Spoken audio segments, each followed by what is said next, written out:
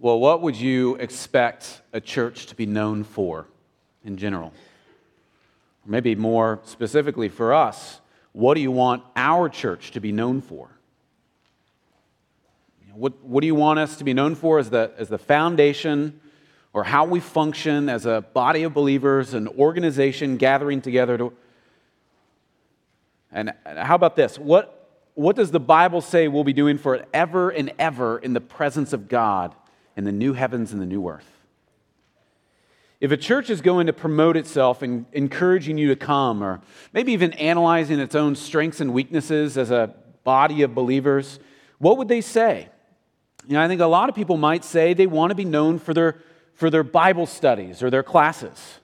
And certainly Bible studies of all kinds are a key component of a church maturing. Small groups gathering provides opportunities for members to study the Bible in depth, or to ask questions, or to discover the faith that they hold to, on and on. I had lunch recently with another pastor in town who said that his church service, he actually intentionally tries to aim to teach more lightly in the Sunday mornings in order to elevate what he thinks is the real centerpiece of their church, which would be small groups. So people, if they want to dive deeper, they go to a community group, but primarily the church's program there would be Bible study. Some may say evangelism. Some Christian churches place such a strong emphasis on sharing the gospel with others, and this can take place in many forms, maybe outreach programs that a church holds on to, or putting people on mission trips, or even promoting personal evangelism within their daily lives. Some churches may even situate or arrange their liturgy to have a focus on those who don't know Christ. Now, possibly, whenever the church gathers, it might aim itself to look externally so that people feel welcome from afar to come in to where they can be a part of it. Some churches may focus their primary task on community service, where some churches primarily seek to engage a community or a people group through service projects to help those in need and demonstrate God's love to the world. Other churches might even arrange themselves and emphasize the primary focus of their gathering would be for fellowship, where fellowship is a gift and it's an important part of the church's life. And this might include regular gatherings for meals, social events, and other activities to allow members to foster relationships or grow in those relationships. And I just want to say all those things are good. I'm not knocking on fellowship or evangelism or studying the Bible. We're commanded to do those things, but I don't think that's the primary program of the church. I think the primary program or activity or event, the foundation for who a church is, what a church was, or what a church is worship.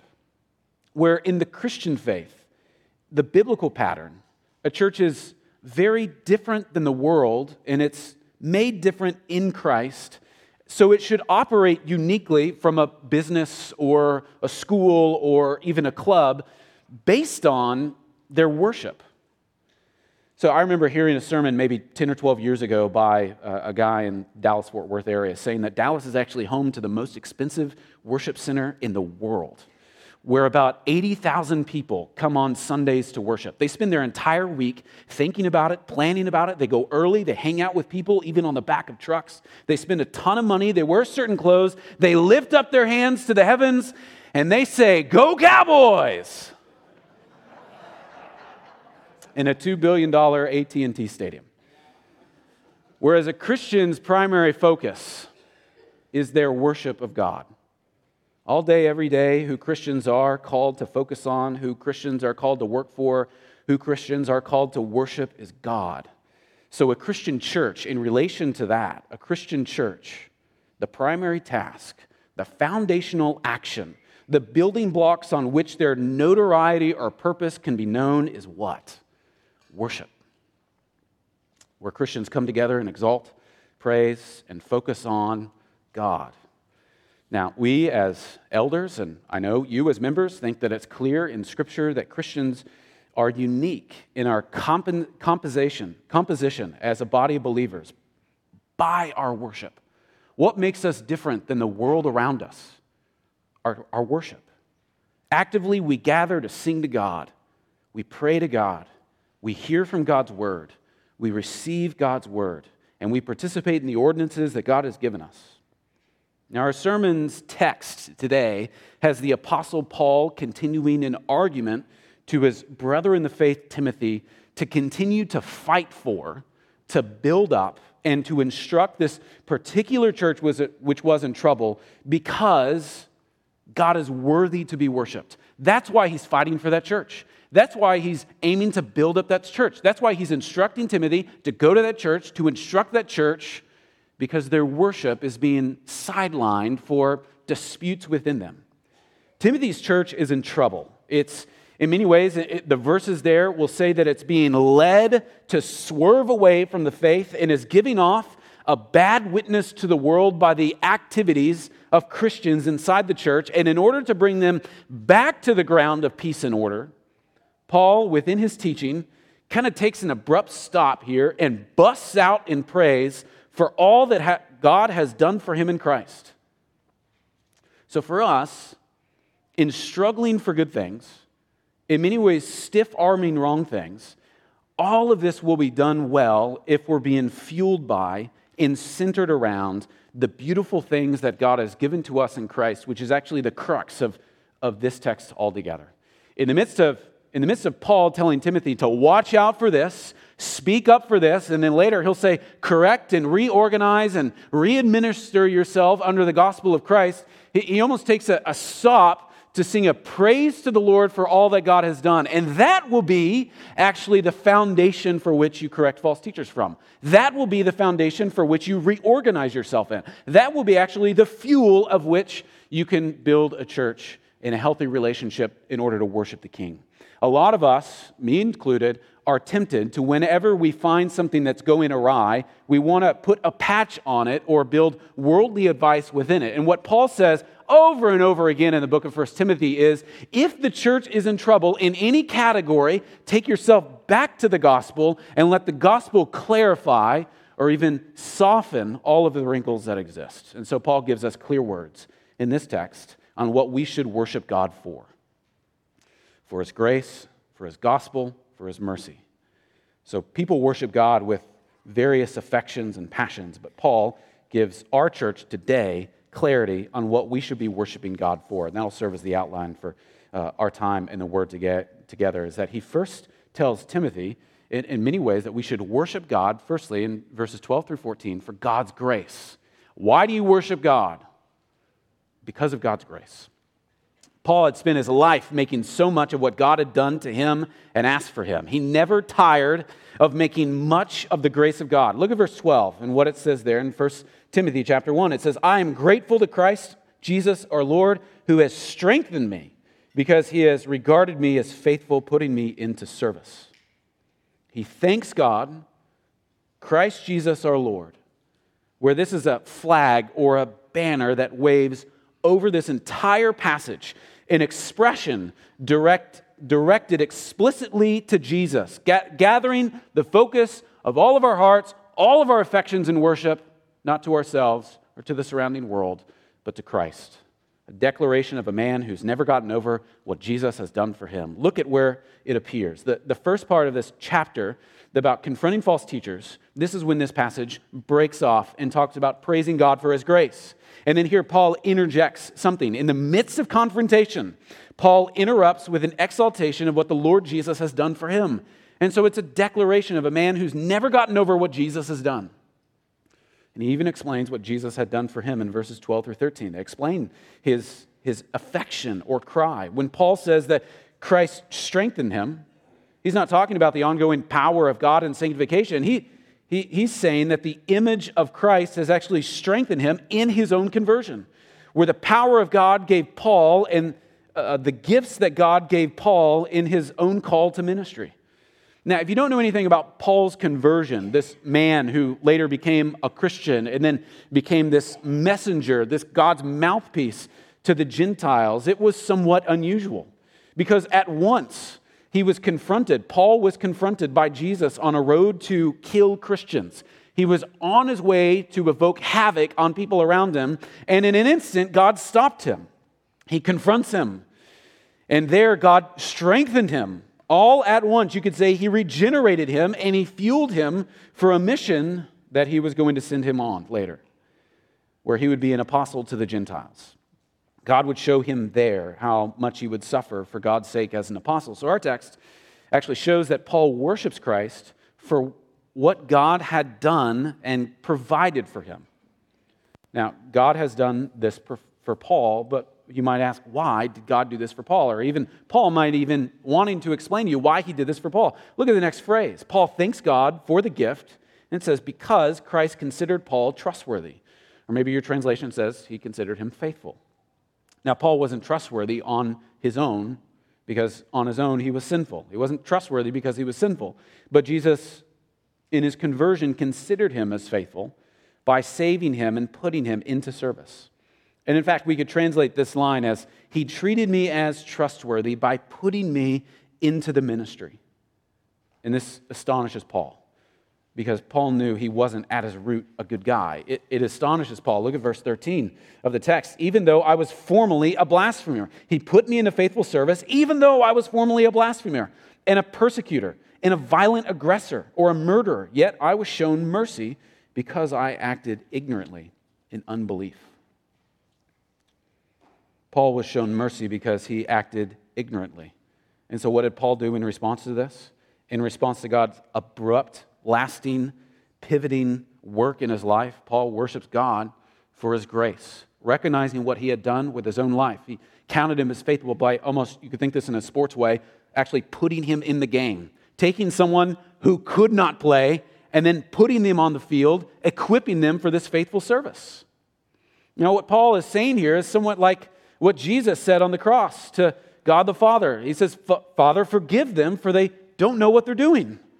And God holds men accountable for their sins, even if they don't know what they're doing. But Paul needed mercy because he was actually locked into ignorance and unbelief. Paul was living a life, you could say, from a Christian perspective, not having a clue what he was doing, acting as someone who was going to persecute other Christians around him, ignorant of all the cost of what that was saying. God showed mercy on him, even though he didn't know what he was doing, even though he was not worthy to play in this position. God counted him, drew him to himself, changed his heart, and then put him on the field to play. And so Paul says in verse 14, look there, it says, and the grace of our Lord was more than abundant with the faith and love which are in Christ Jesus. Now, I want you to follow the argument here. Verse 14 says that Paul's worship is a response to God's grace. His exaltation of God is because of God's initiating and overwhelming work in the life of this man. Grace is all about what God has done for us, not about what we have done for him. And so you can see just the logical argument of Paul writing this letter to Timothy, who would go and help administer the right ways of God to this church. He's starting out with saying, rebuke those false teachers because of what they're adding to or subtracting to God's law. God's law is very good. And then in a busting out of praise, actually saying, this is what God's law does in our lives. It shows us who we are, but here's what grace does in our lives. It actually changes us from the inside out. Imagine if everyone in this church, you think of the application of this, imagine if everyone in this church actually thought they were better than everyone else in this church because of who they really are at their root. You know, I'm Asher Griffin, I'm awesome, and you're lucky to be in my presence. If 287 members of us all acted like that, what would that church look like? The festering of ungodliness, the festering of pride, the festering of arrogance. And what Paul is saying, look at what God does in every believer's life. Take those who are completely unfaithful, puts them into service, recognizing that they do not belong there, but fueling them to be a gift and a light to other people's lives based on the light that was given to them in the person of Christ Jesus.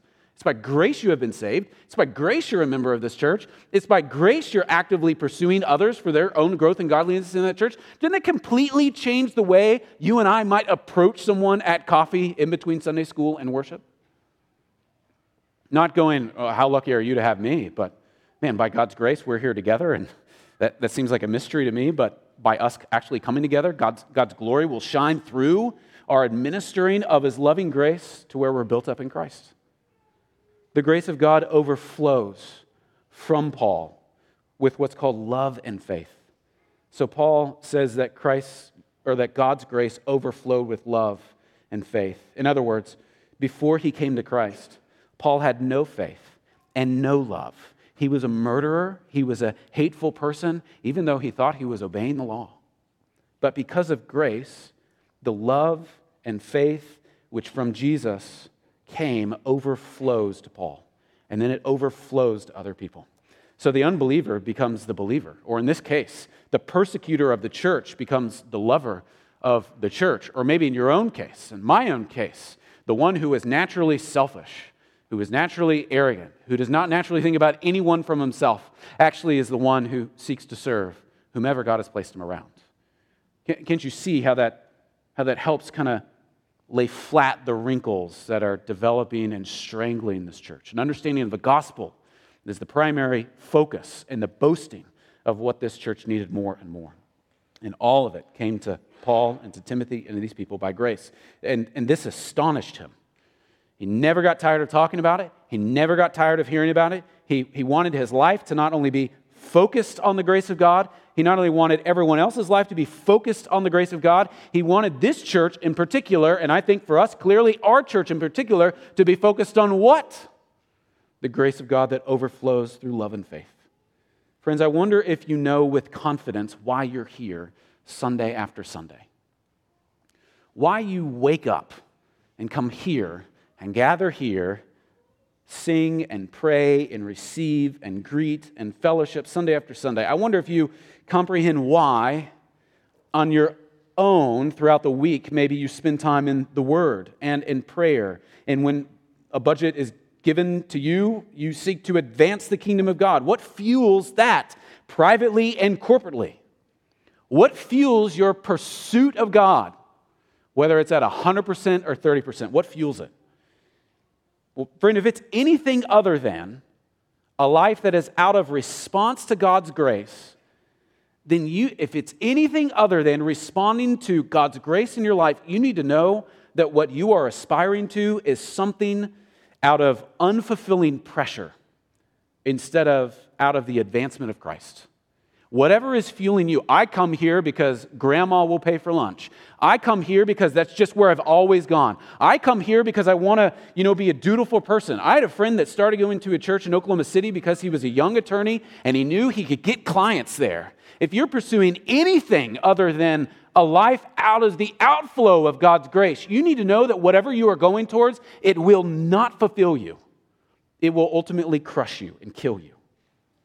And so Paul busts out in praise, and it is no sacrifice for him to talk about or think about or worship because of the advancement and the overflow of God's grace in his life. And this, I think, fuels our own church's mission and how we do what we do. When we gather, it is a response to God's grace toward us.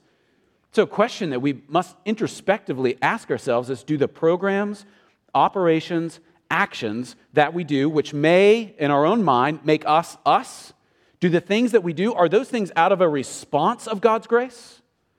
Hopefully, yes. And if not, why would we do them? Paul never got over the gap between what God owed him as a sinner and what actually God gave him as a result of grace. He never got over that. You read all of his letters again and again. What does he talk about? The grace of God. So Christian, you are in a place now where you have, or Christian, are you in a place now where you have gotten over, gotten beyond the very grace of God? Does it no longer satisfy you to hear of the gospel? Do you sing the songs that we sing and it's just like, meh? Do you hear a prayer and you go, that's just a list of God's grace in our life? Do you hear a sermon and it bores you because it's just another week of a gospel message fueled by the text of Scripture? Have you forgotten where you were and where you were headed apart from God's grace? Have you forgotten what it was like to be lost, to be without God, without hope? Do you remember the realization that you came to? If you're here and you're a Christian, you realize that you were born a rebel against your own to aim to justify yourself. If you're here and you're a Christian, you recognize that you were born a rebel where God would rightly judge you in wrath forever in hell. But God, who is rich in mercy and grace, actually reached down, opened your eyes to see what you never would have seen, what you never would have seen apart from God's grace. Do you remember that? Do you reflect on that? Is that a regular joy and fuel in your life? Believing the gospel, You received eternal life, new life, forgiven life. Do you remember that? And what's your response to it? Paul's is worship.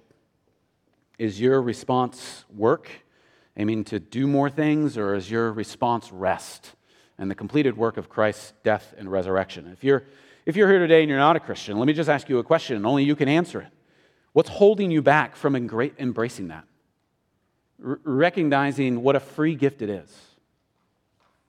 I think that's why Paul not only worships Christ because of Christ's grace, but also I think we can see secondly in this passage that he worships Christ because of the very gospel that he believes in. Look at verse 15 of the passage. Look at verse 15 of the passage. It says, "It's a trustworthy saying and deserving full acceptance that Christ Jesus came into the world to save sinners, among whom I'm the foremost." Now, I think it literally says here, it says, trustworthy is the word, or logos. Trustworthy is the word and full acceptance it deserves. Trustworthy is the word and full acceptance it deserves. Faithful or trustworthy is the logos. It would be in the Greek, is the word. You've heard maybe lectures or Bible studies about the word logos. In the beginning was the word. Logos here isn't a generic word or saying, but is specifically talking about the gospel message being handed down by the apostles, saying that it's trustworthy to receive this and have it. The similar syntax here, the similar verbiage here is also written about in Titus, which Paul also wrote, Titus chapter 1, verse 9, where it says that elders are charged by God to hold fast to the faithful word, meaning that the fountain or the fuel of an elder's work in the church is guided by not history, not outside sources, not worldly advice, but the Word, where the Bible's truth is the standard. So in our text today, this uses the same force of the word logos here. And what Paul is saying is that the Word is trustworthy and deserves full acceptance. Where it states, it says, it proclaims. So he's saying, listen up, this Word receives full acceptance here in verse 15. Jesus came into the world to save sinners. Christ came into the world to save sinners. The Word is trustworthy when it says the gospel. And that's the gospel or good news. Paul's exaltation and praise was in response to that. The Word's announcement of God's action in Christ for sinners. The gospel actually continually and regularly forces Paul into a state of worship. He never tires of hearing that old good news. No song could ever finish too soon for him because he's spending his time in praise. Look at what Paul's words in verse 15 say. He says that the Word says that Jesus Christ came into the world to save sinners. That's the gospel or the good news, the faithful word. The trustworthy statement is that Christ Jesus came into the world to save sinners. Let me go a little bit deeper here. Grab your oxygen tanks. Let's dive in. Paul says two things about this word, this saying, which is trustworthy or faithful. He's saying it's first true. It's true, it's trustworthy, it's faithful. But he's also saying, you better believe it. You better tie yourself to it. It receives full reception in your life. This means, friend, that you must believe this gospel message. It's worthy of all your eggs being placed in a basket. You don't need plan B for salvation, because there's only plan A, that Christ Jesus came into the world to save sinners. That's the gospel in clearest form. The words here demand, though, an introspection of understanding of who you are and where you are. If that's the message, and I'm receiving that, how am I then receiving that? That's the banner of the glory of God, and I don't want it to be from afar, I want it to be within, so how do I receive that? And if you're a sinner, this gospel, it says, is for you to know, to ascend, to trust in.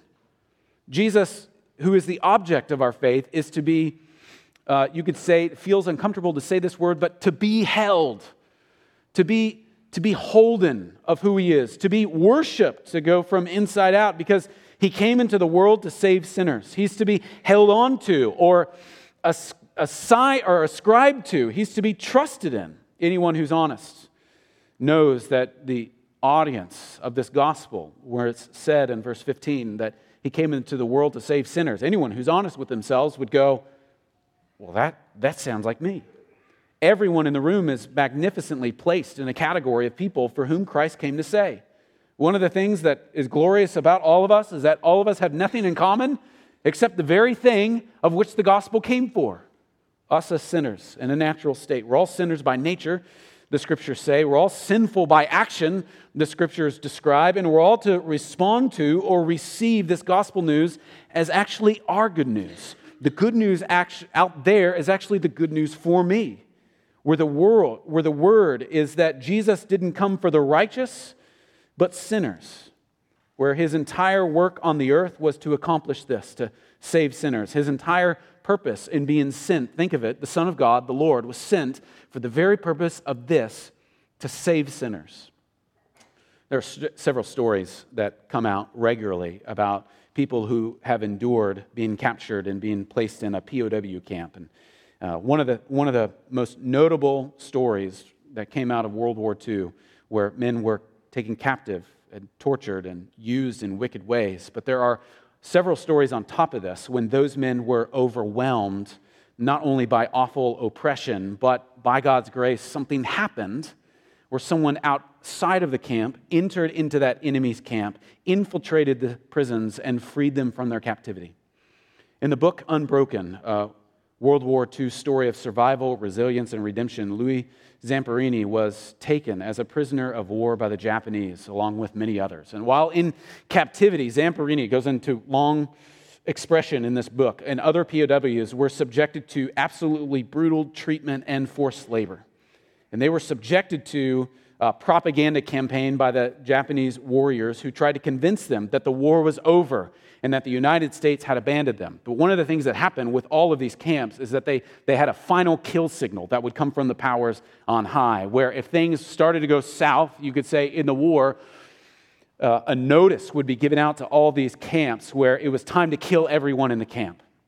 And so as a way of torturing these people, they would take them into the woods or into a river or into a lake, and they would tell them that that time has happened, that it is now time for them to be lined up because they're going to be shot. And then they would just torture them again by taking them back and impoverishing them in health and in service. But there was a time, and recorded in this book, where in the middle of the night they were taken out into a river and asked to stand there in the midst of the water for a day, cleaning themselves off until finally day broke, and they heard something coming from afar. All of a sudden it sounded from the sky, and then it started to rumble on the ground, and the prisoner, or the guards of the prison said, "It's coming for you." Until they saw that was once, the rising sun on these plains actually was a circle of blue and a white star in the middle. And no one knew what was going on, but they knew that something was about to end. You can imagine the memory or you can imagine the feeling that would rise up in this moment where they didn't really understand, because what seemed like for years they had been held captive and tortured and tormented. Maybe this plane had something was painted on it because they were just trying to gyp them and joke with them.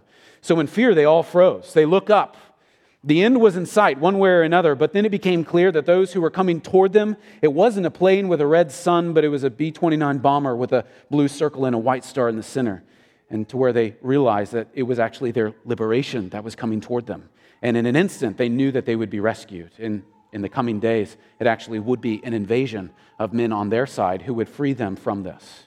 And you can imagine for the rest of their lives what it would look like to stand in a puddle of water and to see a plane fly overhead. No longer a place of torture, but a regular reminder of the liberation that they had been given of some who had come for them. My friends, it is the gospel of Christ Jesus, when it announces itself as coming to save those who were in bondage of their sin. It was not for the righteous, but for those who were in captivity.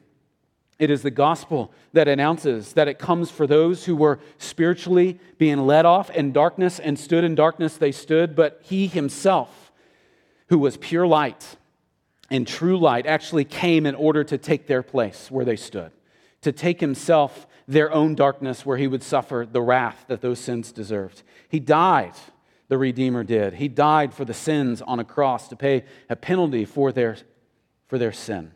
He took the place of these sinners. He was then buried. only to be raised to life on the third day in order to guarantee eternal life for sinners. So when we read passages like this, that it deserves full acceptance, to trust this word, that Jesus came into the world to save sinners, friends, that is an invitation of you placing yourself there and to look up at the reminder of the cross who redeemed you from your sins. It was Jesus who sent forth His Spirit to indwell all those sinners who would believe in Him alone for salvation. And so for us, the gospel message is what Paul says in short when he says that you and I are to trust the word which boasts that Christ came into the world to save, to rescue, to take to Himself you. Now, what the Bible does is not just place a feast on the table.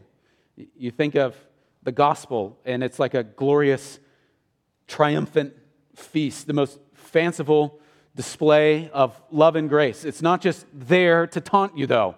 It's not just the most beautiful array of God's grace and glory just to sit there and you stare at it like a kid through a window at a zoo. It is an invitation for you to come to the table and to eat, to come to the table and to drink all that the Lord is. The Bible says that all you have to do to consume this grace and gospel in your life is to turn from your sin and place your trust in Jesus to save you from your sin. There are often stories of kids who grew up in orphanages and later adopted by those in normal homes, where in an orphanage you get just a scoop of something, and then you go to someone's home and they have like a full plate full of food. And all the stories are the same, where a kid looks at a full plate and goes, I don't know what to do. And the invitation of the parent is to eat it, like take it. Leave the poverty behind and be a part of this feast for you. And so by faith, the invitation of the gospel is for you to trust Christ Jesus to save you, to forgive you, to carry you for a path forward. You call out to God in agreement about your sin, that it's evil and you hate it. And you trust that Jesus is better and more valuable to follow than your own sin. You trust Him with your life and to forgive you, and that He would place everything before you and that you would follow Him dutifully, asking Him to take control of you, that His heart would be your heart and your heart would be your heart no longer. Now, for us, hang with this text just a little bit. You have probably an impression in your heart that it's easy for others around you to do just that. It's easy for others to look at this feast and to go for it.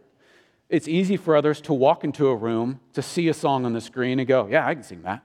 To open up the Word and talk about, Jesus came to save sinners and go, I get that. But I know there are some of you who in your heart go, you don't know me. You don't know what I'm hiding. You don't know what I would never admit out loud. You have the impression in your heart that it's easy for others around you to do this very thing, and maybe even me behind this wood pulpit to tell you how easy it is. But you think, well, you don't know my true darkness, my deep sin, my separation from a holy God. Friend, look at the end of verse 15. The one who tells you the gospel, the one who is overjoyed at its grace, the one who here and elsewhere says to come and drink and eat from the feast of God's glory, is the very person who basically says, friends, read this text, trust its word, and trust me. Nobody is more undeserving of the gospel than me. He calls himself the foremost. Another way to put it, he calls himself the chief sinner. And so Paul's praise is directed at the one who saved him from his pursuit of ungodliness. And as he directs himself to God, the fountain of salvation, it's like he takes his arms beside him as an invitation for you and I to go to the same one who gives out this heavenly good news, where this worship is no longer personal, but this worship is corporately. We see this again and again in our own instance, how sweet it is for those of you with little children to know that they are watching you read the word, pray to the Lord, sing, the lonely one who's here just hoping to hide. Please, no one. You wonder why we don't do a greeting time? It's for you, lonely soul. It is so people don't come in. Yeah, I know you want to hide here, but maybe quiet your mouth and listen to the anthem of those who you will reside in heaven with. Or when you pray, and at the end of that prayer, whoever is leading that prayer says, "In Jesus' name, amen," it is hundreds of others who say, "Amen, I believe it." So Paul here worships not only for God's grace, not only for God's gospel, but then finally here in our final two verses, why does Paul worship God? Why is our church to be built up in worship? It's for God's mercy. Why do we worship God? Well, thirdly, it's because of His mercy. Look at verse 16. It says, "Yet for this reason I was shown mercy, so that in me as the foremost Christ Jesus might demonstrate all His patience as an example for those who are going to believe upon Him for eternal life." You know what Paul's attitude was? As Paul schemed out what Jesus was up to in saving him, he was so convinced that his sin, which he says is worse than anyone else's, his attitude was that if God can save me, then He can save anybody.